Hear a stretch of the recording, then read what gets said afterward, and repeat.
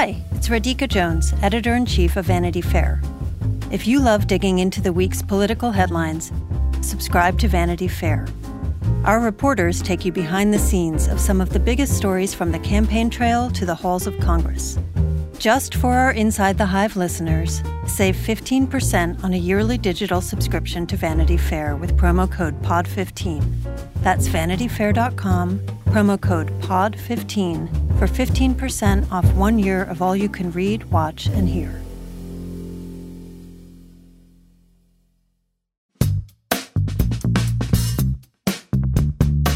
Welcome to Inside the Hive. We are back again. I'm Emily Jane Fox. I'm here, of course, with Joe Hagan, my lovely, trusted co-host. I feel good being trusted. That's nice. You are. You know what's really nice? It's just the two of us today, and I feel like it's so nice to just have us time. You have to touch home base once in a while. Agreed. You know? It's QT. Remember who you are. I agree. We've had such a great run of guests recently, and we have so many great things coming up. But I think both of us felt like this is a week to just stop and take stock of what's happening with us, what's on our brains. And both of us independently, I'm speaking for you because we spoke about this. You have liberty to speak on my behalf. Thank you. Both of us have felt like for the first week, because impeachment's in the rear view now, and we are now past, I think it's 37 days of the Biden administration today, everything feels like we are starting to be able to focus on the kinds of things that we, for many, many years, were able to focus on, but over the last 4 years, were unable to give any kind of attention. And it feels both like a blessing and kind of boring. And it's beautiful in its boringness. You know how I know that what you're saying is correct? How? One of the top pressing stories of the nation that is capturing the imagination of certainly myself, but lots of people I know, is the Mr. Potato Head controversy.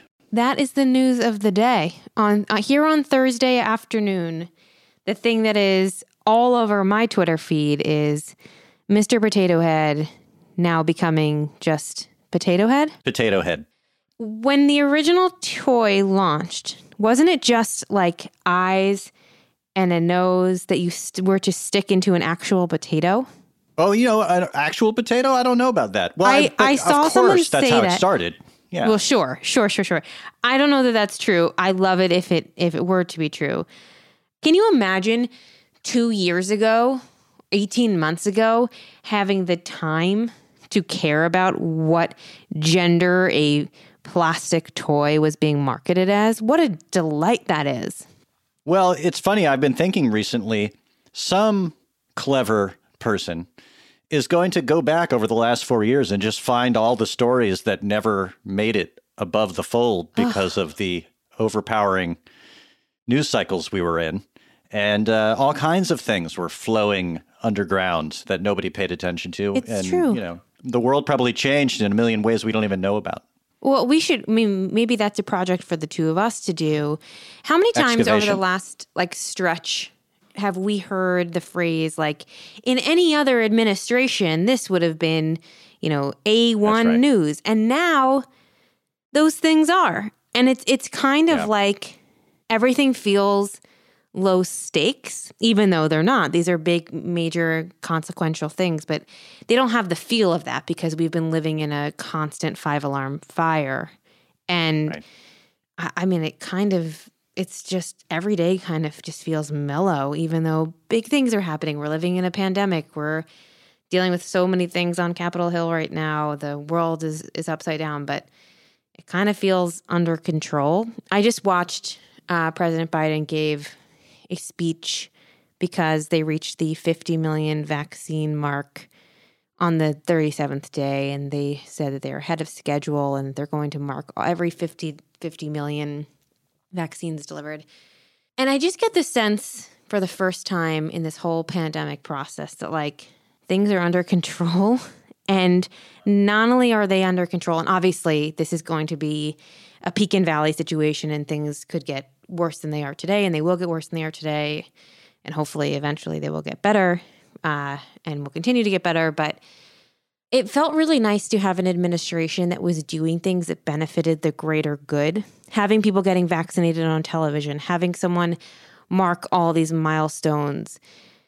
It felt like, okay, there are people in charge who are doing things that don't benefit them personally, though, of course, it's a good thing for this administration to be out there touting that they're ahead of schedule. But I don't know. I just feel like we're so used to someone whose moods and own personal ego boosts were the thing that ruled the day rather than public good. And that to me is the greatest signifier of where we are today versus where we were 2 months ago. Well, and another aspect of this is this whole confirmation process around Neera Tanden for the role of budget director. And, you know, she's come under fire, and there's some question about her confirmation because of what the Times calls her unstrategically belligerent in social media posts. And so that's hilarious for a number of reasons. Can you be strategically belligerent? Well, the entire right wing of the country was strategically belligerent for the last 4 years and confirmed every single person that they had, all of whom were crazy partisans, most of whom are on Twitter. Yes. Saying belligerent things. So, you know, as soon as the Democrats come in, they are the most kind of, they use their own value systems against themselves constantly. And in this case, my interpretation of what's going on here, by the way, is first of all, you have Joe Manchin, who's now like a kingmaker from West Virginia because he's the centrist and he can play both sides. But I'm taking a little bit of optimism out of this whole thing that I find interesting, which is you have these strange reverse roles here where Joe Manchin is saying, I'm not going to vote for it, but Mitt Romney is saying I might vote for it.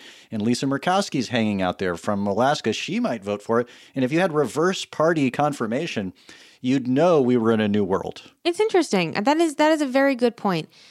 Let me work something out with you in real time because I don't know where I fall. And maybe just talking through it will help me. So there are very specific examples of people that say a Joe Manchin voted to confirm in the last administration. And those people had said, I don't know, strategically, unstrategically belligerent things and hyper-partisan things. I think Rick Grinnell is a perfect example who became an ambassador. Rick Grinnell spent years bashing women and liberal people he perceived to be liberal opponents to him on Twitter. Like, there was just such a deep history of the terrible things he would say about women, to women, about other politicians.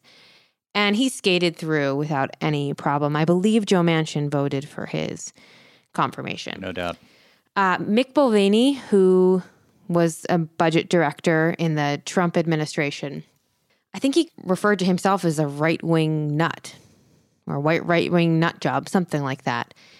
Not only did he hold the job at OMB, but he held another very important position in the Trump administration, doing 2 jobs at once, which was unheard of. And he was able to get confirmed. So it's hard to refer to yourself as a right-wing nut job and then not hold the banner as someone who is partisan, who has said partisan things publicly. Initially, I had felt like, okay, there is a very simple through line between a male getting confirmed after saying very, very, very hyper-partisan thing and a woman saying very partisan things on Twitter and not getting confirmed. That seems like an obvious through line there and something that is worth noting. But then I started thinking, well, maybe it has nothing to do with whether it's a man or a woman. Maybe it's just Trump, right? That like everyone suspended all sense of decency and normal when he was in office, and anything tied to him was not held to any kind of standard. Like everyone just gave up standards because they had already let so much go in order to elect him. And now all of a sudden Joe Biden's in there and standards are back. I don't know. Well, it's always this way with the Democrats. They only make standards count when it comes to the Democrats. And on the whole kind of essence of the modern GOP is that they abide by no rules. They don't have to wear masks. They don't have to stay at home. They don't have to socially distance. They don't have to, not use language that is unhurtful. They can do whatever they want. And that was the whole Trump liberation movement, right? It's true. And so consequently, now we're trying to reestablish ethics, morality, values, norms, what people call norms. And as a result, who suffers from that?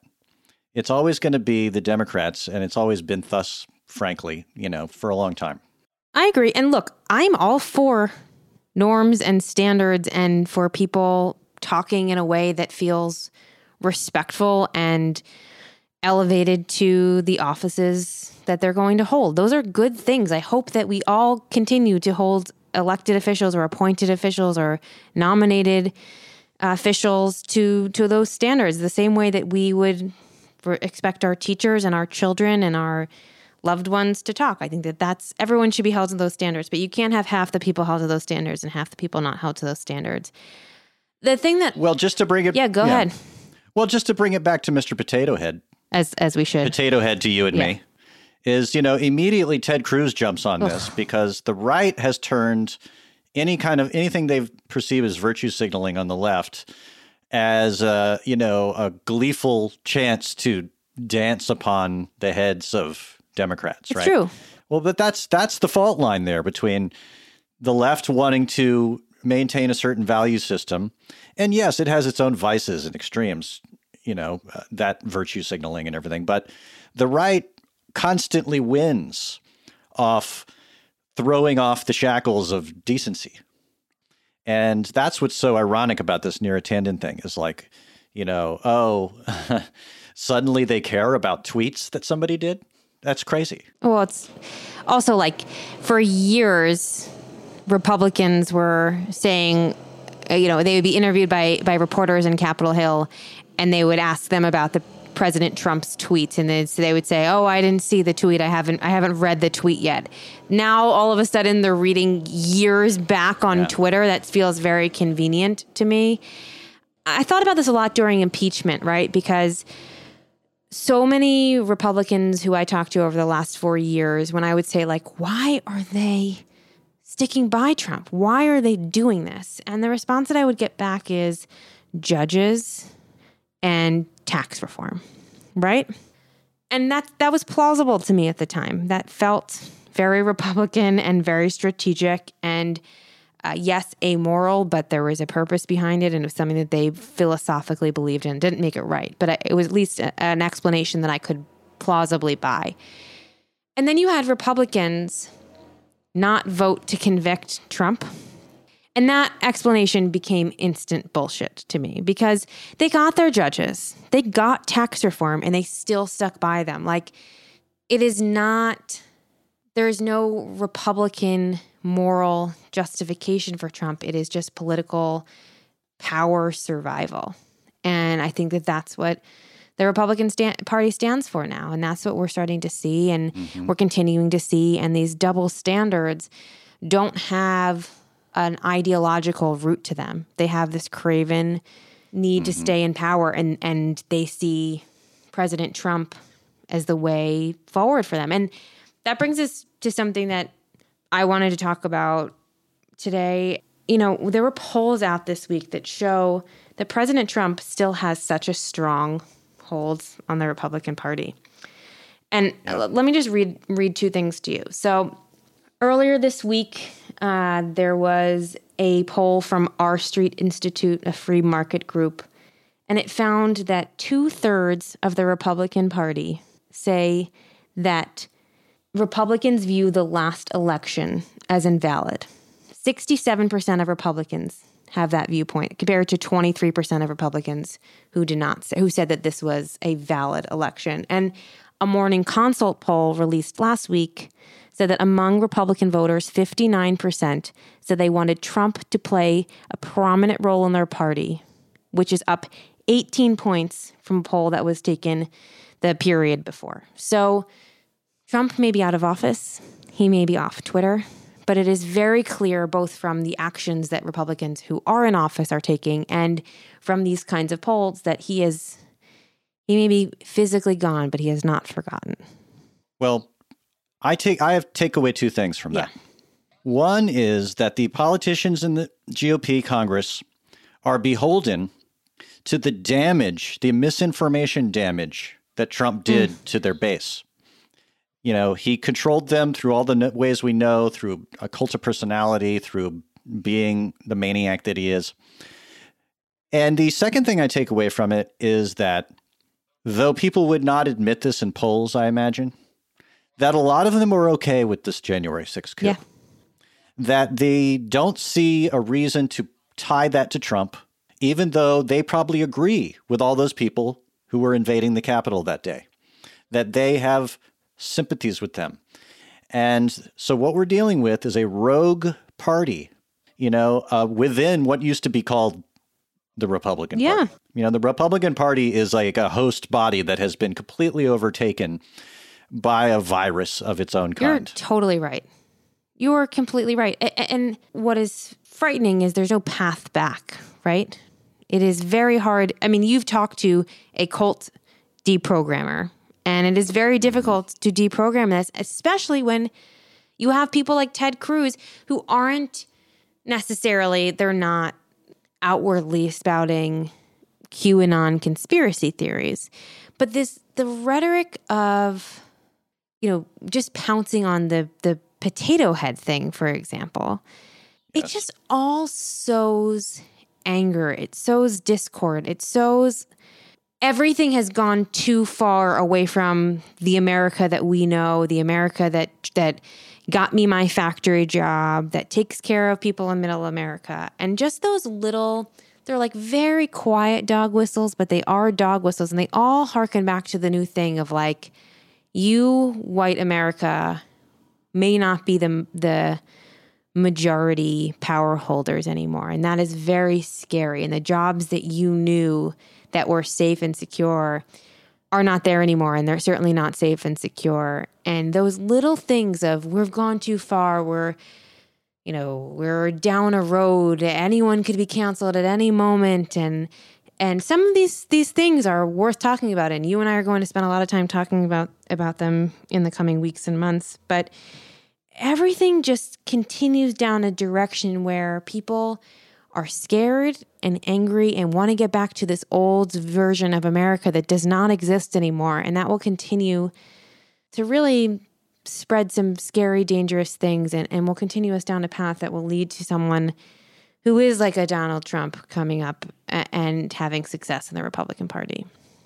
Well, what they did was they successfully glued that economic anxiety you're talking about to a revolt against diversity and the vision of the country as a genuine multicultural pluralistic society, right? Which is not a new phenomenon. This is something that has happened since America existed, right? The fear of the other. Since America existed, right. Well, that's what, even the book, when I had Rick Perlstein on here talking about Reaganland, it's like it was back then too. The seeds of it, and a lot of it comes out of the post-60s, cultural divisions that we all know about, right? And it's hard to tell what kind of supersized the whole thing.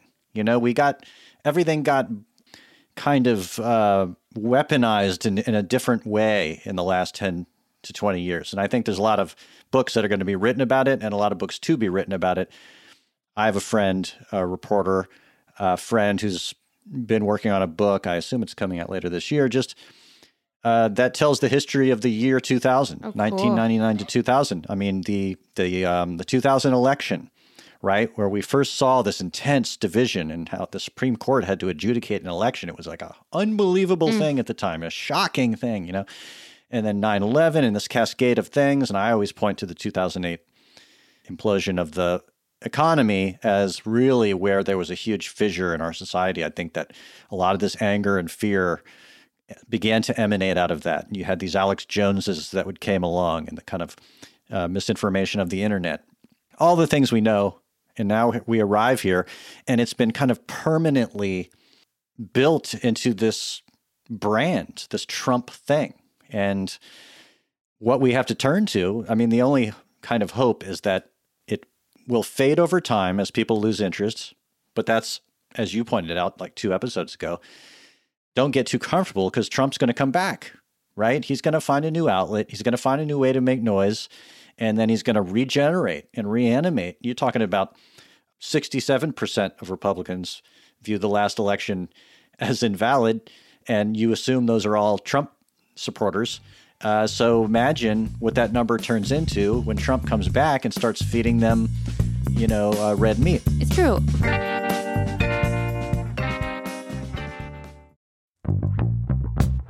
The 2024 election means this year is going to be chock full of drama and nail-biting suspense. You deserve a politics and news podcast with expert analysis, no spin, no BS, just trusted journalists talking about what you need to know. I'm David Plotz, and each week on Slate's Political Gabfest, I sit down with the New York Times' Emily Bazelon and CBS News' John Dickerson to do just that. Join us as we unpack the latest in politics, news, and the courts. Listen to the Political Gabfest every Thursday, wherever you get your podcasts. This show is sponsored by BetterHelp. How is your social battery right now? Is it bursting with energy or drained? How do you recharge it? Have you ever reflected on those questions? Therapy can give you the self-awareness to build a social life that doesn't drain your battery. And if you're thinking of starting therapy, give BetterHelp a try. It's entirely online and designed to be convenient, flexible, and suited to your schedule. Find your social sweet spot with BetterHelp. Visit BetterHelp.com/Hive today to get 10% off your first month. That's BetterHelp, HELP.com/Hive.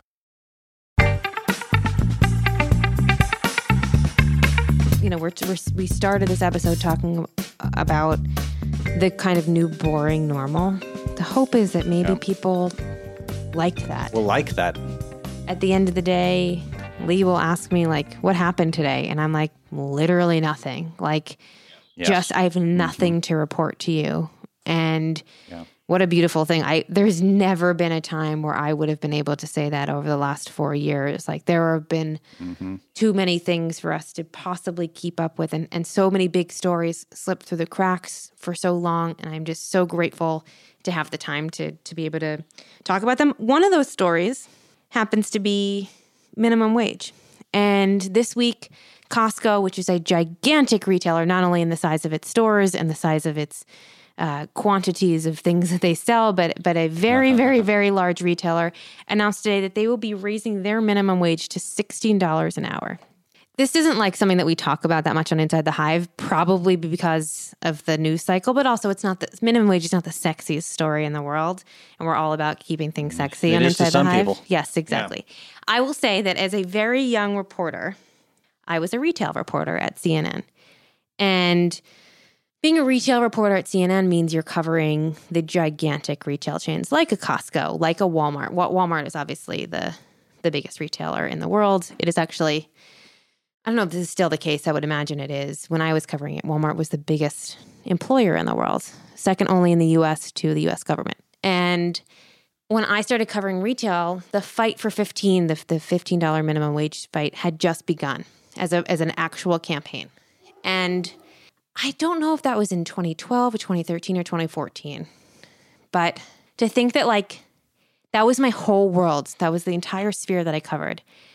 And no progress has really been made until now because since 2016, since 2015, no one's been able to focus on it. And a lot of times an issue like that doesn't really get pushed forward until you have the ability for media to cover it and scrutinize it. And I feel I know Congress is really taking up the issue. We see at the press briefings almost every day with Jen Psaki that she is asked about what the Biden administration supports in terms of raising the minimum wage. And representatives on Capitol Hill are asked this every day. So obviously it's something that in Congress and in Washington broadly, people are focusing on. But I think the press now has the ability to focus on it too. And it is the major issue that is facing most of this country, that our minimum wage is still what it is. It has not changed since I started covering it.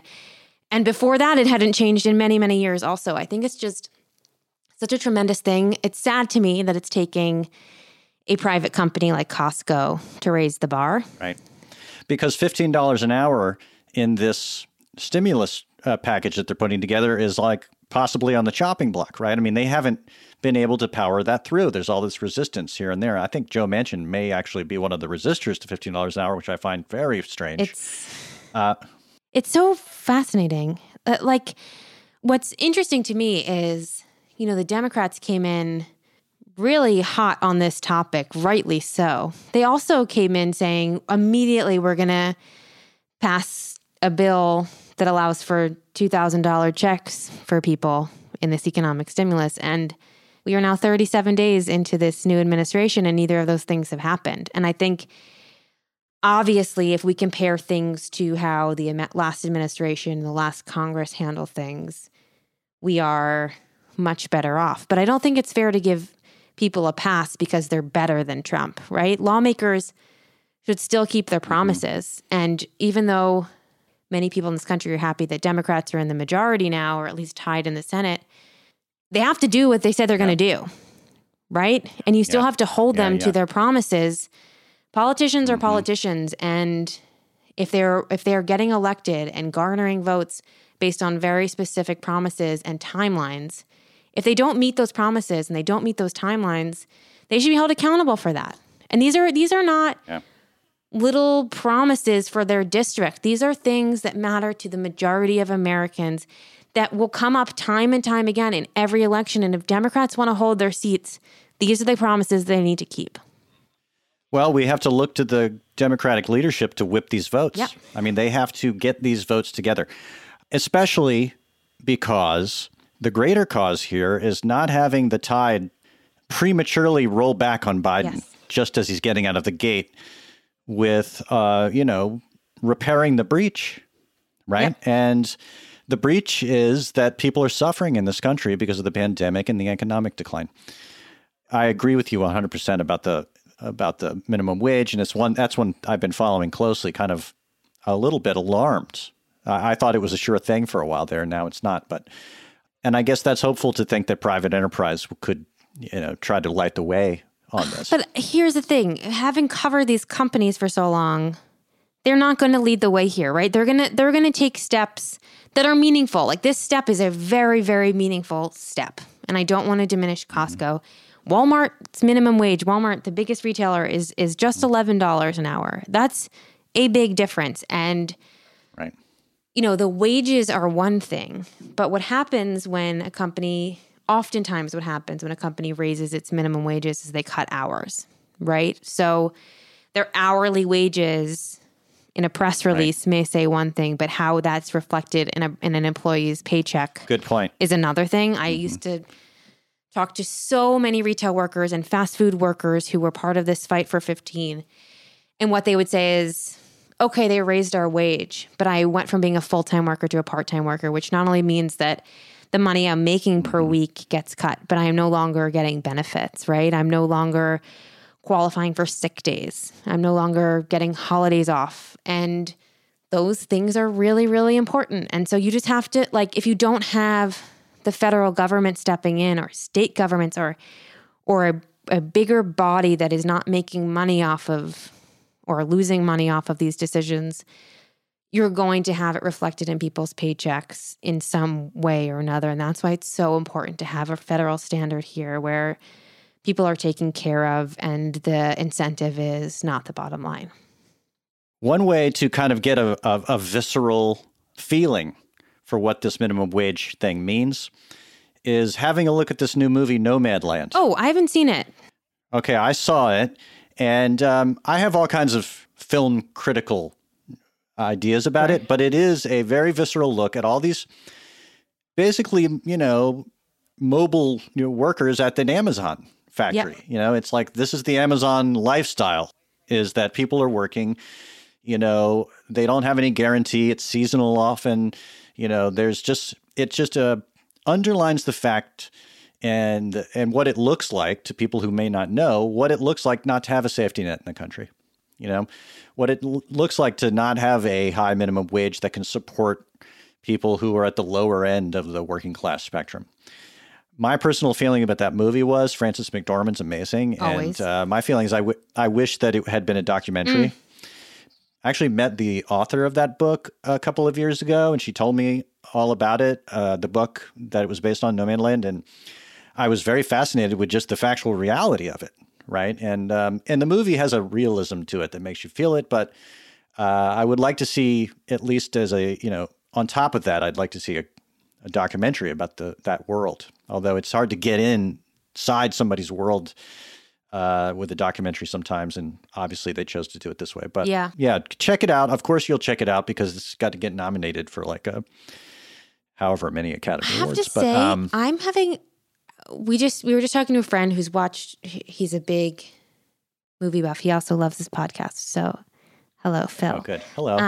And he was talking me through all the movies he's been watching in quarantine. We really have not watched that many movies, and I'm like embarrassed about it. I can really only think of maybe like 3 movies we watched. I'm sure we've watched more than that, but I think we watched Father of the Bride. We always watch When Harry Met Sally on New Year's Eve, and we watched Fletch, and which is I had never seen it before. Nice. Oh, it's so good. Oh my God, so I was funny. delighted. But we are so deep into reality television rewatching. It's so sick, Joe. It's like, it's so demented, but it's like you're eating Pop Rocks instead of eating a steak. It is exactly right. I will say, I know this sounds frivolous. I know this sounds dumb, but Lee had never watched, he loves The Bachelor, which is how I knew I was going to marry him. And he likes reality television. But he had never really watched the kind of reality television that I like to watch, which is anything that Bravo airs. And so a few months ago, we started watching The Real Housewives of New York from the beginning, which obviously I've seen. We are now in season 11. Oh, every season has about 20 episodes, just to give you a sense of how deep in this we are. Yeah. His reaction, he is a comedy writer, and he thinks it's the funniest show on TV. And I agree. So a huge recommendation. Wow. If you've seen it, if you have not seen it, it's also like, I feel like we've reached the end of all other streaming television. We watch everything else too. But if you are in need of something that has a lot of content, it really delivers. And even if you're someone who has more elevated taste than I, you will like it. I firmly believe it. It's like, it's got it all. It's tragic. It's comic. There's a lot of drinking, which is really fun to watch. There's a lot of arguing. If I watch season 1, I'll get it. Here's the thing. You will get it. It is entertaining. It is a little bit of like off with their heads. Like it's like the people are kind of desperado. There's drama. It definitely feels of a time. But it pays off when you stick with it. Like I was extolling the virtues of this rewatch the other day to a friend, and they said, do I need to start at the beginning or can I start in the later season when it really starts to cook? And I said, you can start in the later season. But if you really want the full experience, to really have, the War and Peace. Yes. You really, like, some of these women have been on the show since the day one, which is like 15 years or something. And their relationships, just like you really see them evolve, and there's death and divorce, and it's just... And it's real. Ish. But you can definitely tell when it's not, and you can definitely tell when it is. We're spending way too much time talking about the dumbest shit on earth. But I will tell you, if you're looking for content, watch it. And if you're unhappy with it, you can tell me, but I don't think you will be. That's my recommendation.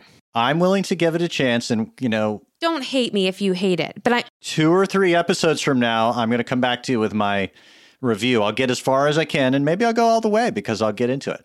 It's fascinating, and it's really just, it's delightful. And you clearly see it almost like a sociological documentary. 1,000%. I feel like Lee has learned a lot about women from this. Oh, well, that's something to... Well, you can explain how certain women interact or the psychological warfare.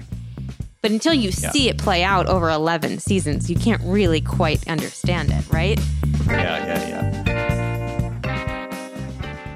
Hi, I'm Michael Calori, the co-host of Wired's Gadget Lab. And I'm Lauren Good, the other co-host of Wired's Gadget Lab. Get ready to dive deep into the cultural phenomenon that's been shaping conversations, sparking movements, and breaking barriers for over a decade. The new 3-part docuseries, Black Twitter, A People's History, based on the groundbreaking Wired cover story by Jason Parham, explores everything from the fun, games, and inside jokes that characterize the early years of Black Twitter to the social movements, the voices, and the hashtags that made Black Twitter an influential force in nearly every aspect of American political culture. Join us as we unravel the threads of this digital community, tracing its origins, celebrating its triumphs, and exploring its impact on society at large. Watch the series from Onyx Collective in association with Wired Studios, premiering on Hulu on May 9th.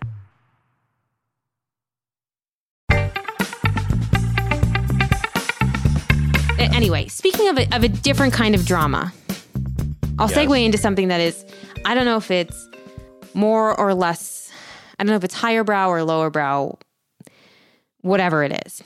Our former president, Trump, is in a little bit of... Heard of him.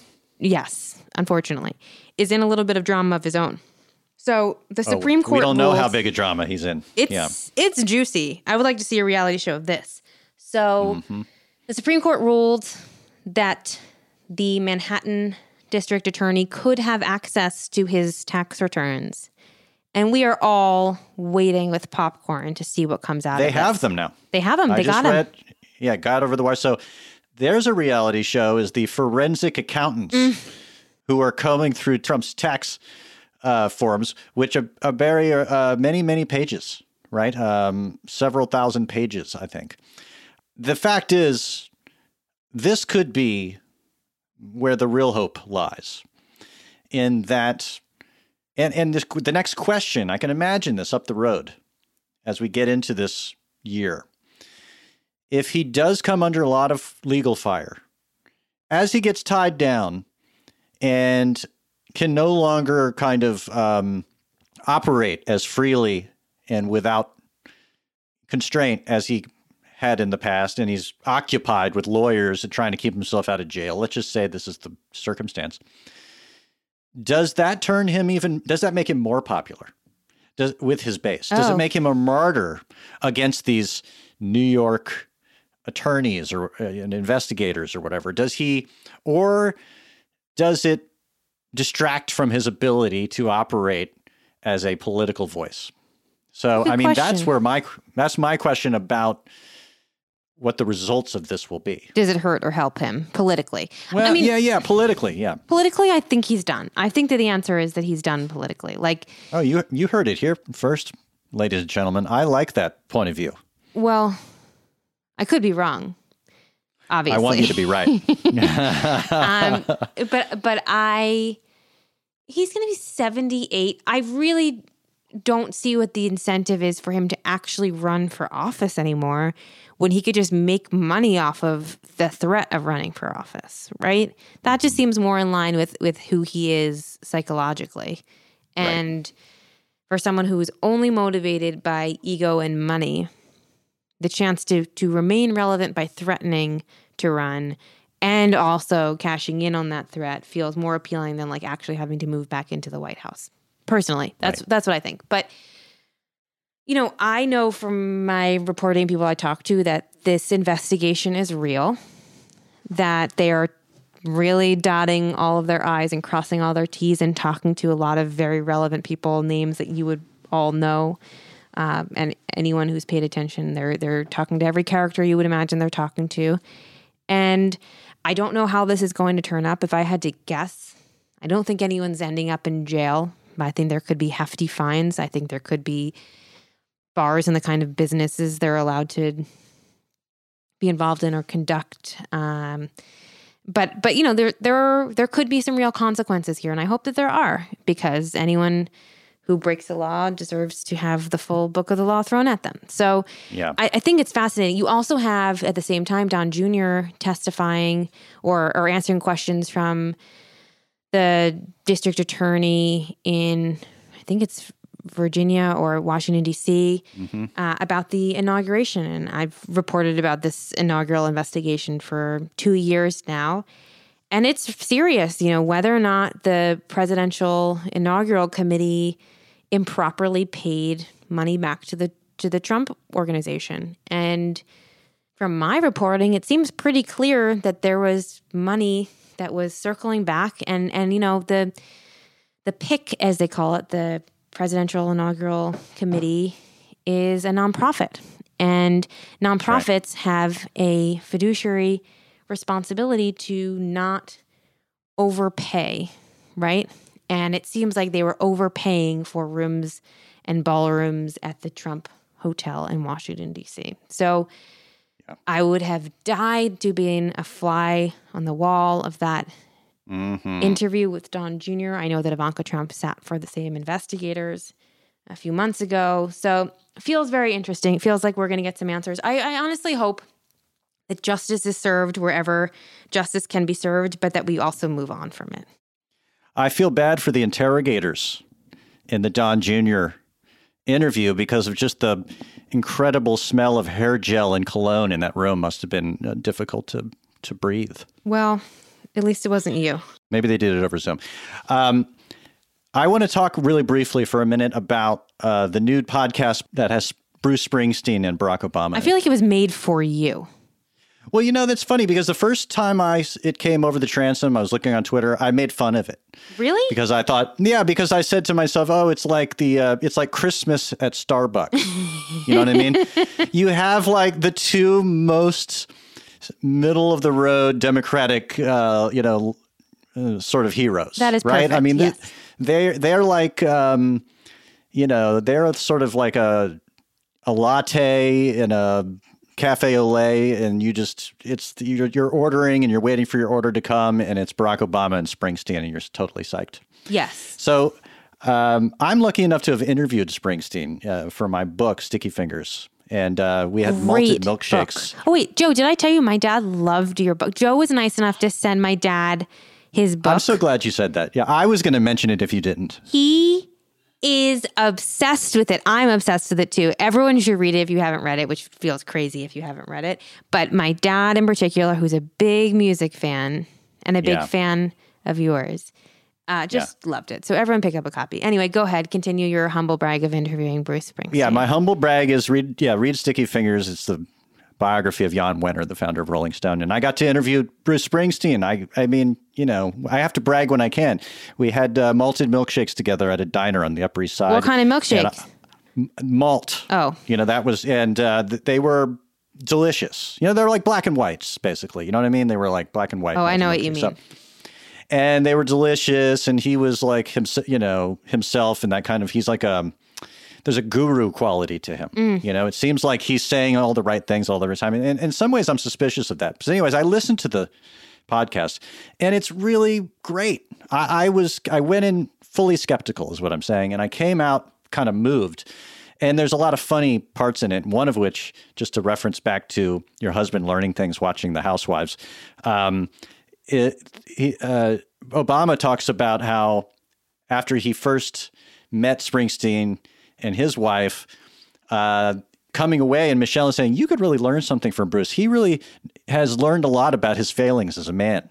And he's like been humbled by his, his own. And so you could learn something from him. And so then they ended up becoming friends, and it talks about them drinking, getting basically drunk at the White House and playing show tunes around a piano. So you get all these great, funny, they're great stuff, right? I need to immediately when we hang up, I'm going to listen to this. Oh, it's very entertaining. I mean, they get into their biographies. It's very intimate. And the thing about Springsteen is he's so eloquent and cogent, and because he's doing it extemporaneously in this podcast, you really trust it. It's not like a speech he's giving on a stage. And you realize this is just how he is. He's like, he can speak in complete paragraphs, and it's like a beautiful, eloquent thing, What a nice thing. Did you see the show on Broadway? I didn't, although I saw it on, Netflix wherever it aired. I saw it, HBO. and it's phenomenal, especially if you're a Springsteen fan. And I grew up, we were a very Springsteen house growing up. But he's giving these incredible monologue. The entire thing is a monologue, and it's straight. And I don't think there's an intermission. And it's very intense. and the writing is so beautiful. It's just him on stage, and like there's very clearly a teleprompter. You can see the teleprompter, and he's reading off of it. I'm sure he had memorized it by the time I saw it. But it's nice to know that he speaks like that, not just off of a teleprompter, but that that's just who he is and how his brain works. Well, I'm a fan. I've seen him 12 times. Whoa. And so I don't know. I'm not quite into super fan territory because I met people who have seen him 68 times or whatever.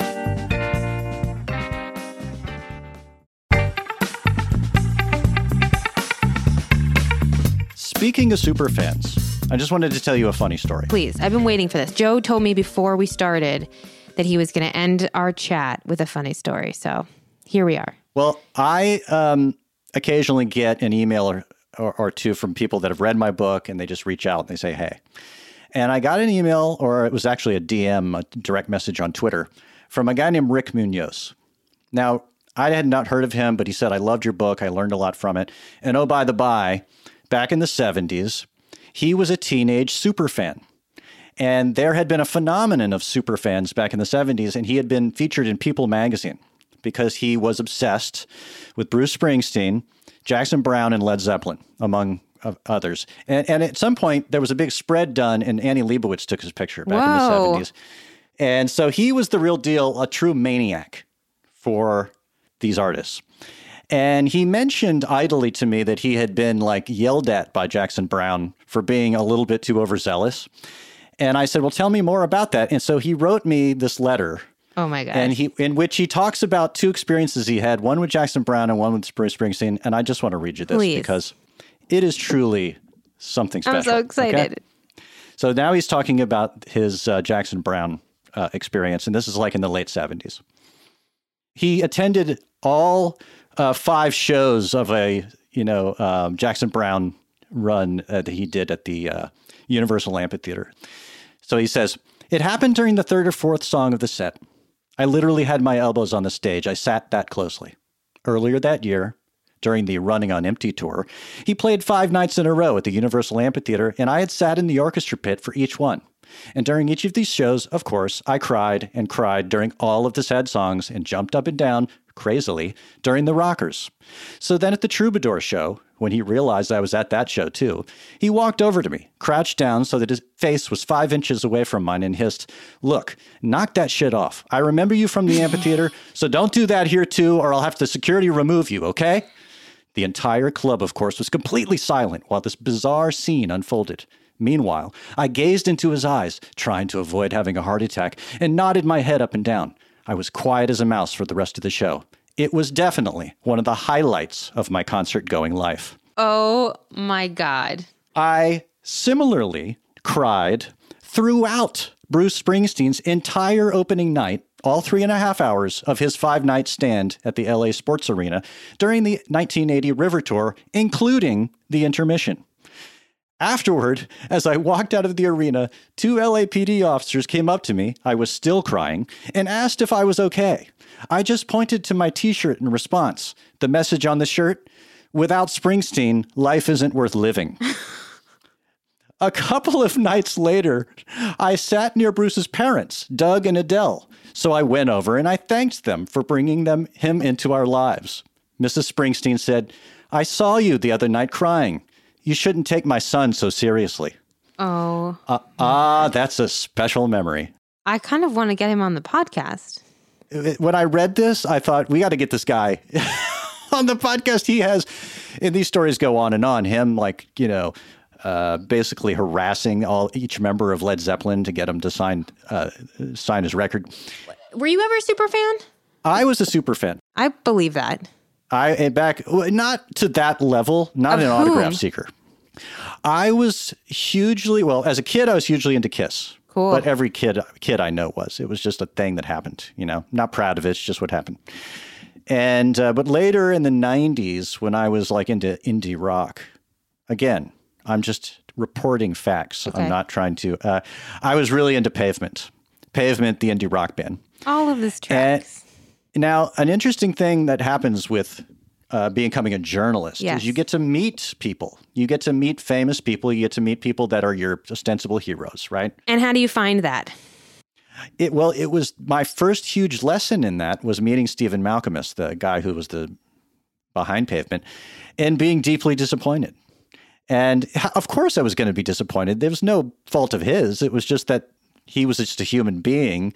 But he was fine. He was probably kind of a jerk, but why would he not be? He's a rock star. So never meet your heroes. Never meet your heroes.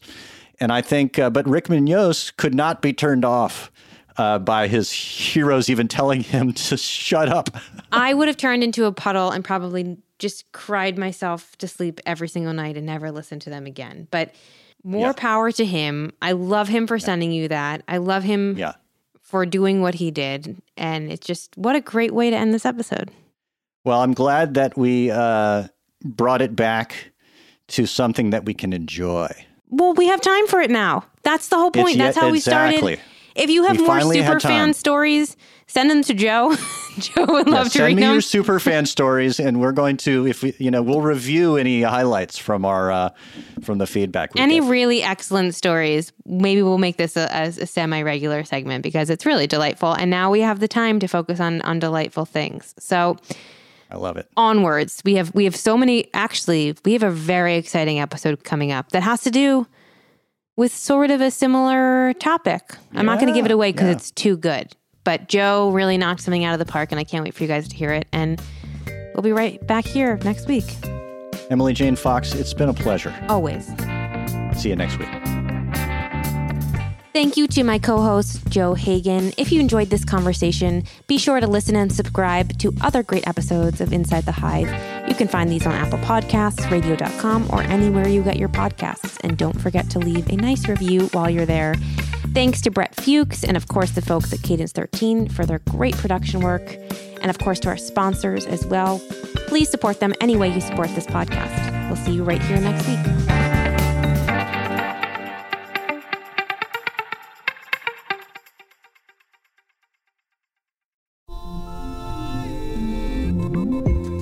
You come to the New Yorker Radio Hour for conversations that go deeper with people you really want to hear from, whether it's Bruce Springsteen or Questlove or Olivia Rodrigo, Liz Cheney, or the godfather of artificial intelligence, Jeffrey Hinton, or some of my extraordinarily well-informed colleagues at The New Yorker. So join us every week on the New Yorker Radio Hour, wherever you listen to podcasts.